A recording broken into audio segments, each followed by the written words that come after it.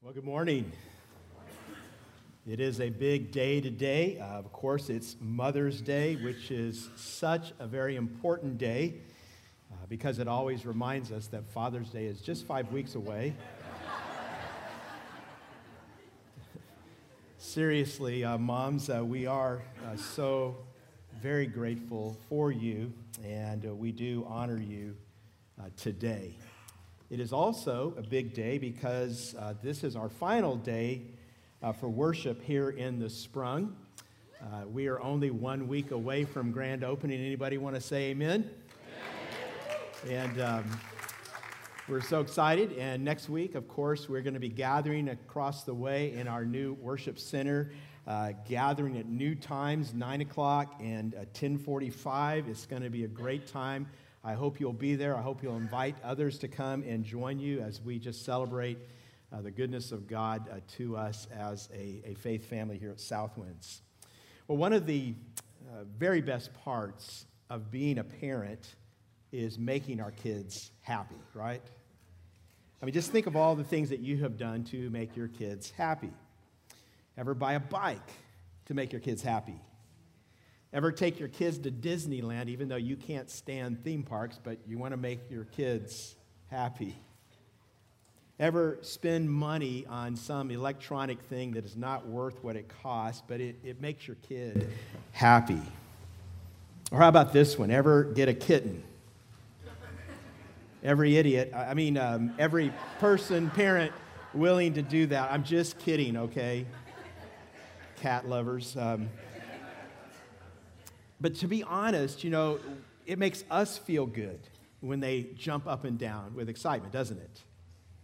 It's just that moment for us when life is good because as parents, we want our kids to be happy. Well, today's message is about how some of the seemingly good things that we do in our kids' lives can actually undermine their spiritual foundation. It's kind of a warning. And if you're here and you don't have kids, let me just assure you that this message is also for you because I'm assuming you have parents, right? Can I just do a real quick check? If you either have parents or you are a parent, would you raise your hand? I'm just kind of curious. Yeah, I figured it was a universal, unanimous thing. And my point there is that sometimes the way we were parented may have undermined our spiritual foundation as well. Here's what I'm talking about. One of the most common and most destructive choices that parents make with their kids gets summed up like this when we often say, I just want my kids to be happy. Ever said that? Well, most of us have, and my guess is that we want more than just that, even if sometimes we actually do live like that's all we want, for our kids to be happy. I wonder if you've ever considered the potential destruction in that desire. Now, let me tell you about some of the people that I have met as a pastor over the years. Details have been changed to protect me. She's a 30-something woman whose marriage is under stress because of financial decisions that she and her husband have been making for some time now. And in her frustration, she whines at me, "What did I ever do to deserve this?" As if her whole life is supposed to be happy. As if her whole world is supposed to be green lights, blue skies, desserts without calories. As if everything is supposed to work out for her own personal happiness. And when it doesn't, then God isn't doing his part. I wonder if any of this came from the way her parents raised her. And then there was a man, almost 40. He's being unfaithful to his wife. He's committing adultery, and he knows what the Bible says about adultery, but literally this guy says to me, I just think God wants me to be happy, and this makes me happy. And I'm thinking, are you kidding me? What about your devastated wife? What about your kids who may experience the fallout from this for the rest of their lives? Do you really think that despite of how clear God makes it in the Bible that fidelity honors him, fidelity is best for us, that what really matters is that you need to be happy? So where does this kind of thinking come from?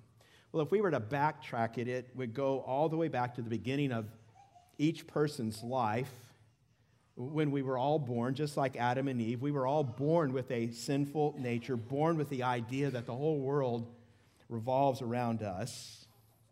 Everybody who's ever had a child knows how that works when they're little. It's 2 a.m. and you're trying to sleep, the baby starts crying, and now everything revolves around the baby. And that's actually the way it should be at this point. We do crazy things in the middle of the night to make sure the baby's happy. But for some of us, we never get beyond that. And the baby never gets beyond that. See, if you've ever maybe been the parent of a teenager and they can't see beyond the end of their nose, and you have found yourself thinking something has to change. I mean, you have to realize the universe does not revolve around you. And you know what I'm talking about. And part of God's plan for parents is right here, that we help our children move from thinking that they're the center of the universe to realizing that they're not. Let me put it this way. You can write this down. Your job as a parent is to guide your children to shift from a man-centered to a God-centered view of the world. That's your job as a parent. But some parents really can't do this because, first of all, they don't have a God-centered view of the world themselves. And too often today, too many parents have put their children at the center of their world. They live kid-centric lives. The reality is we were all created to be worshipers, and we all worship someone or something. We're wired to worship. And if we're not loving and worshiping God first, like we talked about last week, then here's what happens. Whatever we treasure first, most, moves into that place. And we actually start worshiping whatever it is we treasure. Now, if you're a parent, you should treasure your kids. But if God is not in the rightful place in your heart and life, then it is not uncommon in our day for parents to actually start worshiping your children. Now, here's the thing I know as a pastor. No one here would ever admit to that. They would never admit to that if I asked them. But let me ask you some questions. You do some diagnosis there in your seat. What would you do to make your kids happy? Would you spend money you don't have to buy things you really don't want to impress people you know you don't like just to make your kids happy? Would you forego saving for the future and be unwise with finances? Would you dishonor God by refusing to take the first part of what He gives you and give it back to Him, but you spend it all on your kids just to make them happy? Would you yell at a coach who isn't treating your kid the way you think he should be treated? He doesn't let him play enough. Would you show your animosity toward a teacher who's challenging your child because it's making your child unhappy? How about this one? Would you lie to your spouse? Don't tell your mom. Don't tell your dad. Just to make your kid happy. Would you rescue your child from a mess they've created by their own foolishness or maybe even by their own rebellion because you cannot stand for them not to be happy? Would you, in the end, put your child's will above God's will in your value system so that you're actually more concerned about them being happy than about God being pleased? Some serious questions. Here's something I want you to know. Maybe you've never thought about this, but we wound our children when we worship them. We hurt them. When they're at the center of our universe, we put on them a weight that they cannot bear, a weight that God never intended for them to bear. We wound them. And here's why. We reinforce their sinful nature when we do that. We reinforce their natural state of mind that the world revolves around them, that it's really all about their happiness. We wound them because God didn't design the world that way. It's not how the world works. I want us to look today at a passage that's really all about shifting from a man-centered to a God-centered view of the world. Maybe you've already got it open. It's Isaiah 6, 1 through 8 if you haven't. And this book of Isaiah is a prophecy Isaiah is a prophet who lived about 750 years before the time of Jesus. And really, his whole message of the book, it's really all about God. That's what life is really all about. And maybe if you were to put Isaiah's message into a sentence, it would be something like this: life is about God and God's glory. I want us to read Isaiah 6, 1 through 8. And in this passage, we're going to encounter Isaiah seeing God for who he really is, and then that changing everything in Isaiah's life. Listen to the word of the Lord. In the year that King Uzziah died, I saw the Lord seated on a throne, high and exalted, and the train of his robe filled the temple. Above him were seraphs, each with 6 wings. With 2 wings they covered their faces. With 2 they covered their feet. And with 2 they were flying. And they were calling to one another, "Holy, holy, holy is the Lord Almighty. The whole earth is full of his glory." At the sound of their voices, the doorposts and thresholds shook, and the temple was filled with smoke. "Woe to me," I cried. "I am ruined, for I am a man of unclean lips, and I live among a people of unclean lips, and my eyes have seen the King, the Lord Almighty." Then one of the seraphs flew to me with a live coal in his hand, which he had taken with tongs from the altar.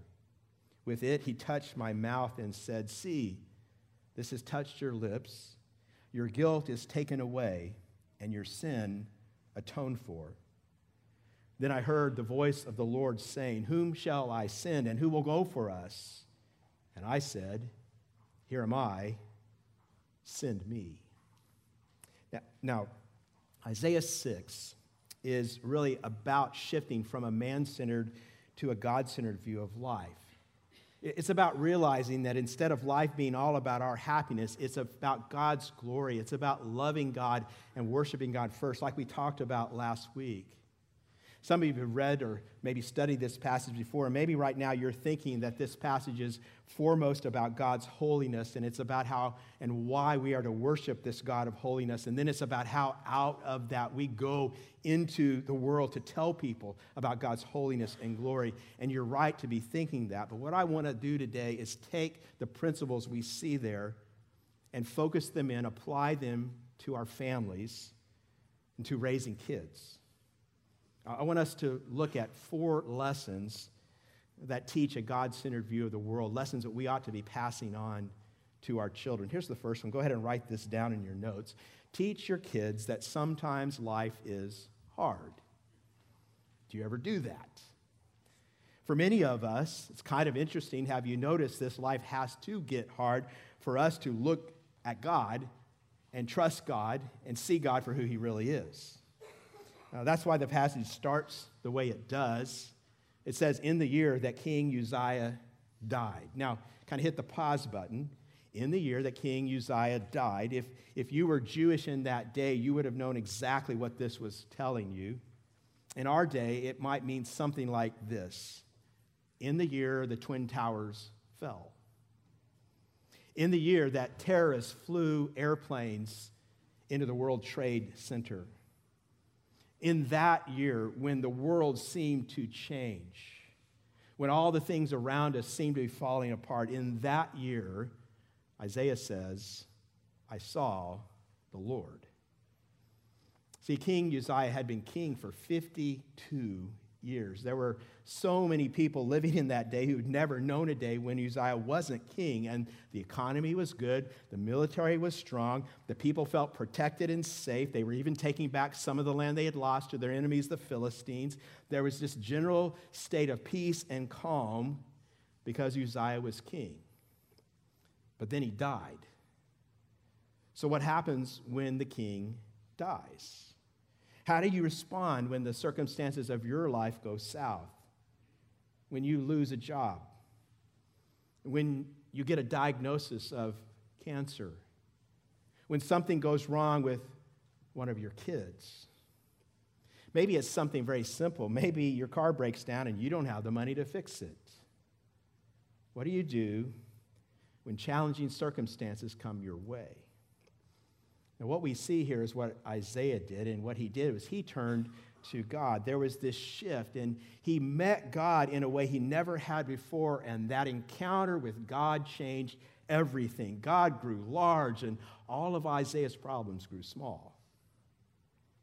Isaiah is just saying, in the year that everything was going south, I looked to heaven, and I saw that even though the king was not on his throne, the real king was still on his throne. God was still in control. Now, here's the application. It's just a simple question. Are you helping your kids to know that life is hard sometimes? Do you ever tell them that? Or are you afraid that would kind of spoil their happiness? Are you teaching your kids that life is hard sometimes? Isaiah learned a second lesson we need to teach our kids. You can write this down too. Teach your kids that when life is hard, God is sovereign. See, Isaiah's prophecy, the entire book really is teaching us that to see that the whole world is in relationship to God, is to be oriented to God and not the other way around. We are to see God for who he is. And when we see this, when we see that God is sovereign, it gives us the power to have peace even when life is hard. And we see this specifically in those first 4 verses. God is sovereign. And again, I want to ask the question, are you teaching, explicitly teaching, telling your kids that God is sovereign? And the thing is, when trials come for people who just want their kids to be happy, they don't have peace. Trials come. And we end up saying, what did I ever do to deserve this? I mean, is like God mad at me or something? I don't know if you've ever thought those things, said those things. Most of us have. But when we do, the basic assumption is I'm at the center of the universe, and God will act on my behalf, and God will keep my world happy. And when my world is not happy, then either God isn't doing his job or I must have done something wrong. This is why we need to turn to God and worship God, because when we worship God truly, we see the world as it truly is. And we talked about this not too long ago, and I think most of us know this, but as parents, we shouldn't give our kids everything they want. Are we clear on this? Why? Well, the answer is because they don't know to want all the right things. And wise parents know this. Actually, if we're wise parents, we will try to form what they want, to shape the things they're longing for. And this is actually what worship does in our lives. When we worship God and see God for who he truly is, it shapes our heart's desire. The more we worship God, the more it shapes us, and the more we begin to see his grand purposes for life and for our lives and all of the challenges that we face in life. As you've probably heard it said before, we begin to see that God is more concerned about our character than our comfort. We see that God is more concerned about our holiness than our happiness. And so when trials come into our lives and we look to God, we can find ourselves saying, in the year of my parents' divorce, I saw the Lord sitting on a throne. In the year the stock market went haywire and my retirement got wrecked, I saw the Lord sitting on a throne. In the year I lost my job, I saw the Lord sitting on a throne. In the year I was diagnosed with cancer, I saw the Lord sitting on a throne. And when we see him on his throne, he is high and lifted up, which reminds us that he is always above all of the stuff of the world. It reminds us that he is not shaken ever, not shaken by the poisonous politics of our nation, not shaken by shootings in schools. God is not shaken when the stock market or the housing market craters. And God is not shaken by my unhappy teenager.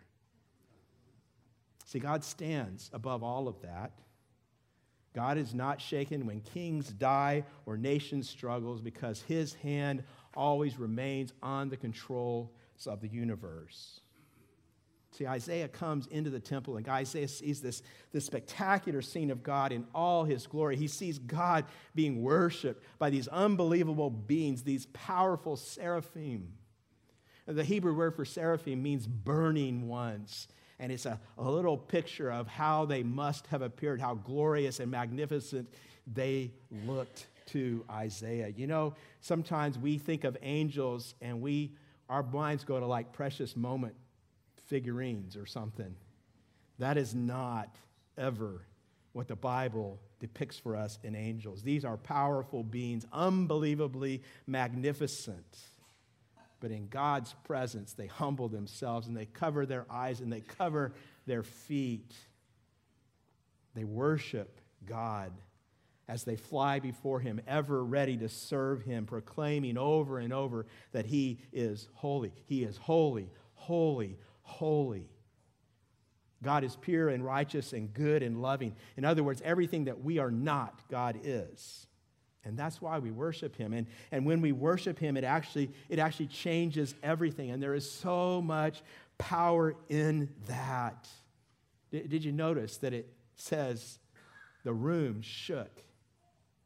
See, God's holiness shakes the earth. Now, here's the point.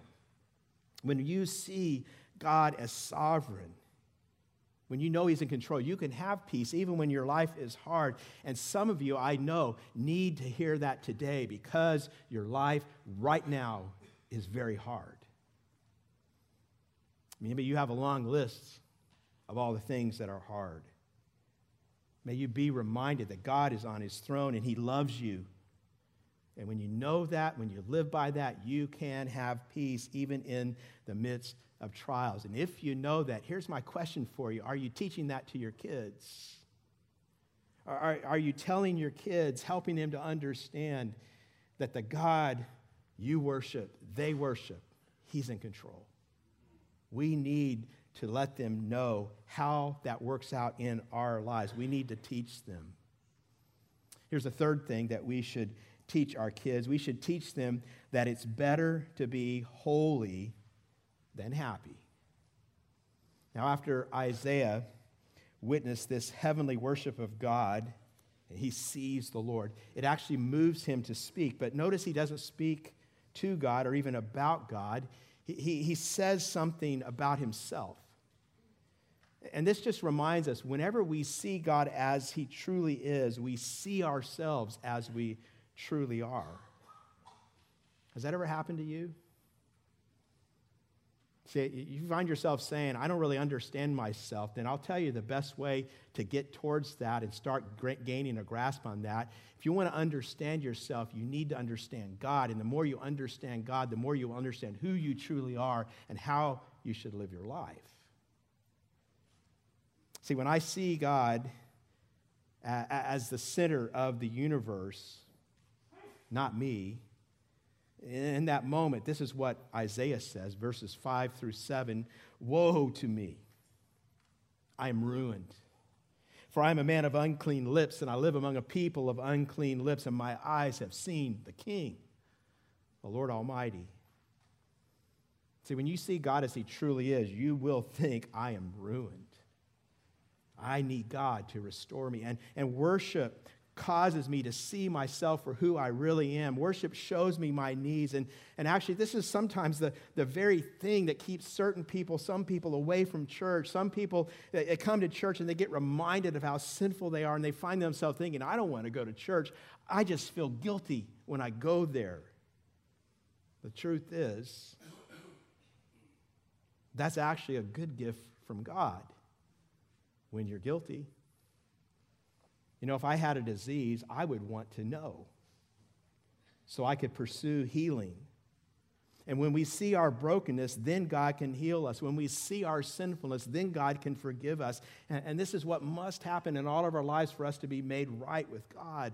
It is only when you admit your lostness, your helplessness, when you say, God, I need you. I cannot do anything about what I find myself in. I cannot make myself right with you. It's only when we do that. Here's what happens next. Verse 6, then one of the seraphs flew to me with a live coal in his hand, which he had taken with tongs from the altar. With it, he touched my mouth and said, "See, this has touched your lips. Your guilt is taken away and your sin atoned for." It's a great thing to have your guilt taken away, to have your sin atoned for. Do you know what that feels like? Do you know what it feels like to have the weight of any sin you've ever committed lifted off you, atoned for God to make you clean? Do you know? The Bible teaches us that God did this for us by sending his only son, Jesus. Jesus came to earth and he took on himself our sin on the cross to do for us what we could never do for ourselves, and that is pay for our sins. We need to feel the weight of our guilt, the weight of our sin, in order to appreciate the forgiveness that God gives. Isaiah later on in his prophecy tells about the coming of Jesus. Very familiar portion of Scripture is in Isaiah 53. Here's what is written. "But he was pierced for our transgressions. He was crushed for our iniquities. The punishment that brought us peace was upon him, and by his wounds we are healed. We all, like sheep, have gone astray. Each of us has turned to his own way, and the Lord has laid on him the iniquity of us all." You see, God took all of our sin and laid it on Jesus. Jesus died on the cross in our place, and this is the heart of the Christian faith, of what we believe, that you cannot make yourself right with God. See, in the same way that those seraphim had to touch Isaiah's lips, Jesus alone can bring the atonement and bring the freedom from guilt that we need. Jesus alone is our hope. And when we worship, that's when we realize that. That's when we see that we need him. It is only when we worship God first that we can live out of the forgiveness for our sins. Now, again, I want to ask you a question. I want to make this very, very, very specific to what we're thinking about today. Have you ever considered that it is your job as a parent to help your children confess their sins to God? Have you ever thought of that? This is not about shaming or condemning them. This is about you as a humble sinner in need of forgiveness yourself, helping them to see their sin and then to walk with them to the foot of the cross. So you should be part of this as a parent when they first give their lives to Christ. And then you should help them find forgiveness as little Christ followers along the way as they sin. I'm just kind of checking. Do your kids still sin ever? It's going to happen. So you help them find forgiveness. You help them know what it means to be honest with God, what it means to ask God for forgiveness, what it means to receive and accept cleansing. And by the way, let me give you a real practical tip. Do you know the best way to teach them this? The very best way for you to teach them this is for you to confess your sin against them, to them, and ask them for forgiveness. Some of you can't do that, or you don't think you can. See, we're parents, and we've known, many of us, Jesus a lot longer than them, and we still sin, amen? And sometimes we sin against our kids, amen? I was a lot quieter, amen? And so if those things are true, and they are, then sometimes we need to say to them, "Sweetheart, I'm so sorry. I shouldn't have said that. I shouldn't have done that. Will you forgive me?" And when you do that, you are telling your child, you are modeling for your child how it is that someone comes to God and asks for forgiveness. You are discipling them. You are training them. I'm just telling you, are you teaching them these things that are so very important? Let me just say it again. It is far better to be forgiven than guilty. It is far better to be holy than happy. Are you a parent who longs for your kids to be holy enough to allow them not to be happy sometimes? This is such an important lesson. Teach your kids it's better to be holy than happy. Here's the final lesson. Teach your kids to find a bigger purpose than their happiness. After God forgives Isaiah in this passage, cleanses him from sin, God does this incredible thing. God invites Isaiah to join him and be a part of what God himself is doing in the world. We see this in verse 8. Then I heard the voice of the Lord saying, "Whom shall I send, and who will go for us?" And I said, "Here am I. Send me." So God is calling Isaiah to join him in what he's doing. What's God doing? Well, God's people, Israel, are straying from him. And when God's people stray from him, people like us, God doesn't just cast his people aside. God keeps working in our lives, drawing us back to himself because we were made for him. And just think about it, on a day like this especially, some of you landed at church today because God is at work in your life. Some of you are thinking, the only reason I'm at church today is my mom made me come. Well, that may be true, but maybe God's working through that. Maybe if you look around you, you'll see that God has sent people into your life, and he's using those people to work in your life. And I'm telling you, he's doing that because he loves you.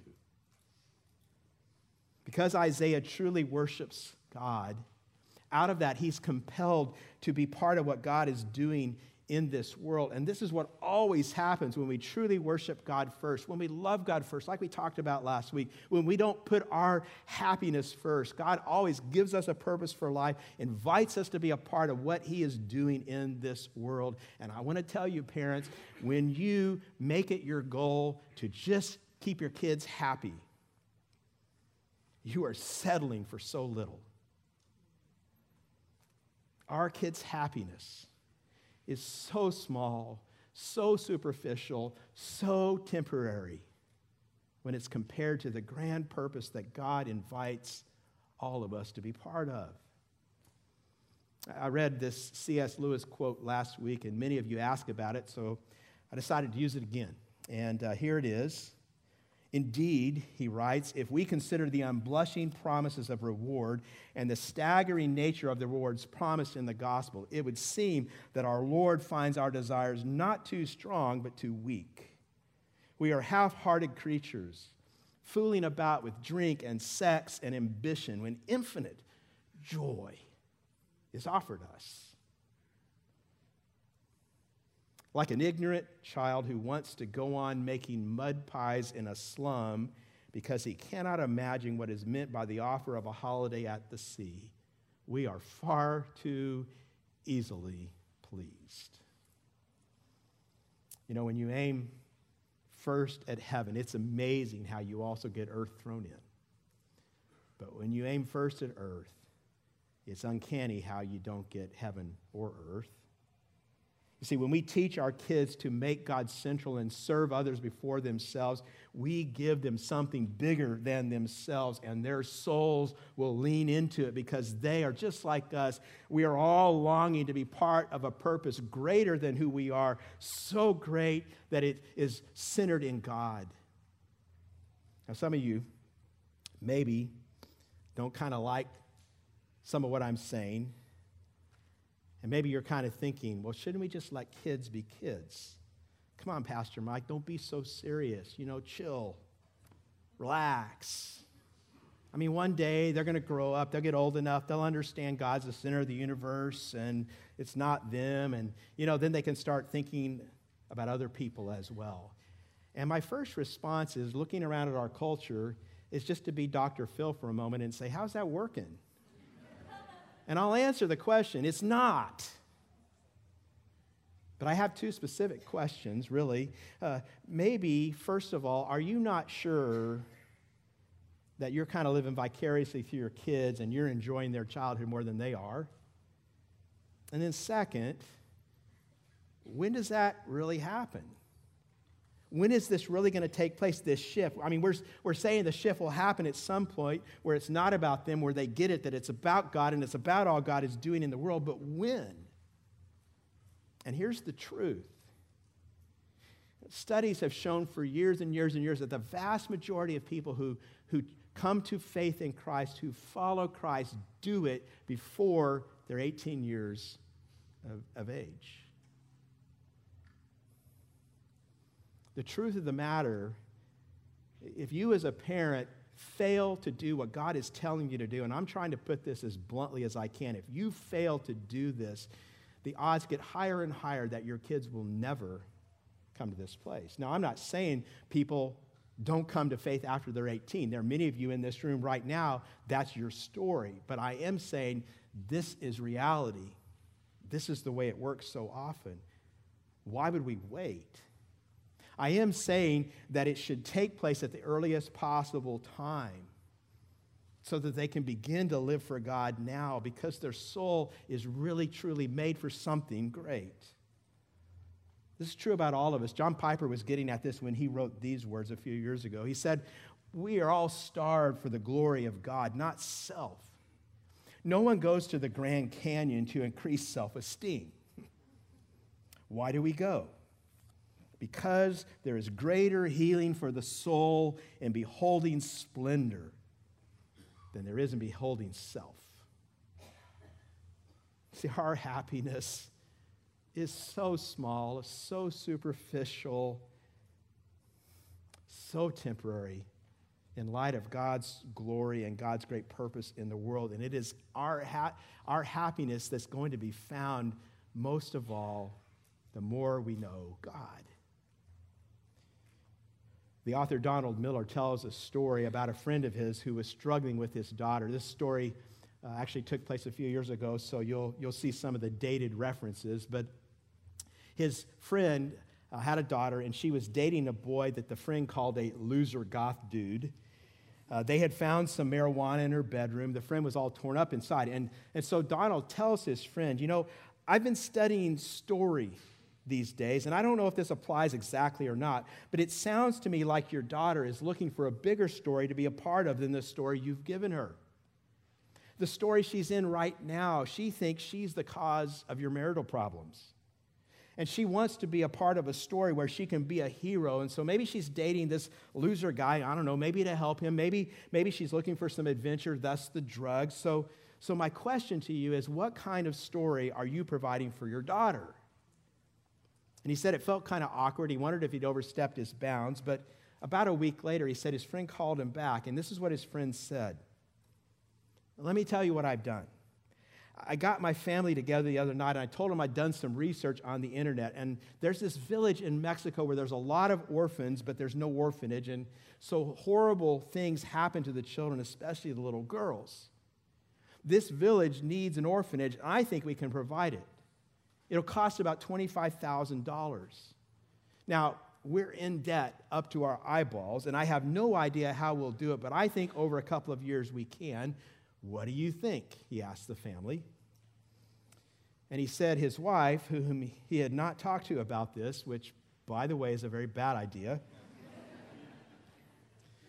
said, "How in the world are we ever going to afford this?" The friend is kind of like putting the whiteboard up on the mantle so they can, brainstorm ideas. And he says, "I don't know. Anybody got any ideas?"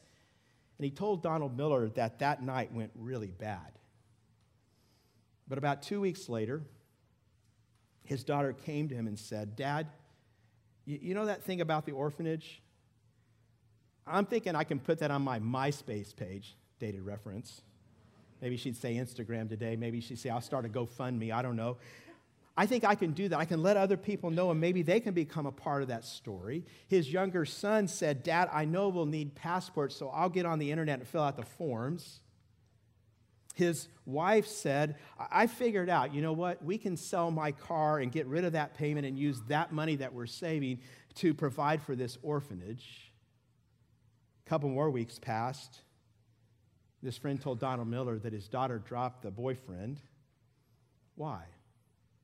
Well, she was becoming a part of a larger story. Donald Miller draws an application to this whole experience. This is what he says: make no mistake, parents, kids are not coming up with their own stories.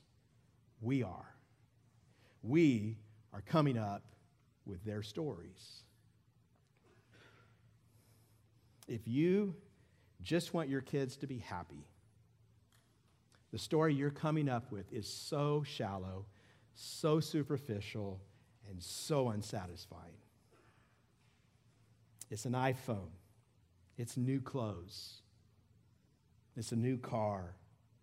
It's whatever they want in the moment, but it is not a grand story with God at the center, with a purpose bigger than life. That young girl wanted to be a part of a story bigger than herself. And once she got that, she knew she didn't need to be dating some loser guy. So the question really, obviously, is this: what kind of story are you providing for your kids? They are longing for a purpose that is bigger than they are. And so this is what I think this passage is teaching us on this Mother's Day, that God gives us a purpose. It's not about us. It's about Him.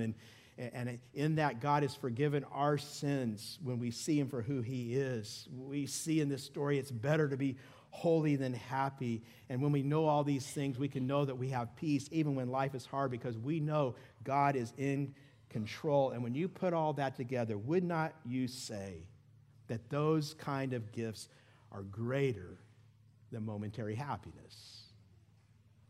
See, this is what happens when we put God at the center, when we worship God and not our precious children. So what must you do to make this happen? To worship God first, love God first. Some of you are probably hearing this and you think, he's a pastor, just trying to get us to come to church more. Well, that's not what this is about. I mean, you should do that. God commands it, and God commands us to make worship with God's people a priority, but there's a bigger picture. This is about you as parents intentionally putting God first in your life every day of the week, and you figuring out how to model that in your home and teach that to your kids. I mean, I do think it will include things like you making some hard choices about your schedule, to put God first in your schedule. You know, if you haven't realized this, let me tell you, worship with God's people is not something you do only when there's not a better offer on the table. You choose to make Him a priority. I think it will mean such basic things as making a practice of reading your Bible. I mean, have your kids ever seen you with God's Word open? You just reading it, it's just a part of your day. Have your kids ever seen you praying? And by the way, I'm not talking about praying before meals. I mean, that's good, but it needs to be more than that. Have your kids ever heard you out loud praying for them? I mean, do they know how much you love them and how much you love God and how much you want God to work in their lives? Maybe it would mean that if you happen to be blessed by God with some extra money, instead of, spending that extra money just on something that will make, us happy, we get the family together and we say, hey, kids, God has blessed us. He's given us some extra, beyond what we already do to show our love to Him and serve Him and give. We're going to take this money and we're going to say, how can we use this money to honor God and to help people? I mean, what a great thing for a family to do. I know a family who has several weeks of vacation a year, and their practice is to use one of those weeks just to go and serve somewhere, someone. It's just their way of saying that God is first in their lives, and they want to be a part of what God is doing in the world. So what will it mean for your family? I don't know the answer to that question. It may involve choices about sports or competitions of other kinds. It may involve you re-looking at some things that have been consuming so much of your family's life. I don't pretend to know the answer to this question for your family. I do know this. If God comes first, you have to answer that question. Make sure that you're answering it in a way that puts God first. Make sure that your kids know what you believe, how you're living your life. Maybe you're here, and the truth is, Jesus is not a part of your life. And maybe that's where you need to start as a parent. You need to make Jesus the center of your life. You need to find a story to tell before you can tell it. If that's the case, then we invite you to receive Jesus today. That can happen when you turn from your sins in repentance and you humble yourself before God and you place your trust in Jesus Christ, his death on the cross to forgive your sins and save you from those sins.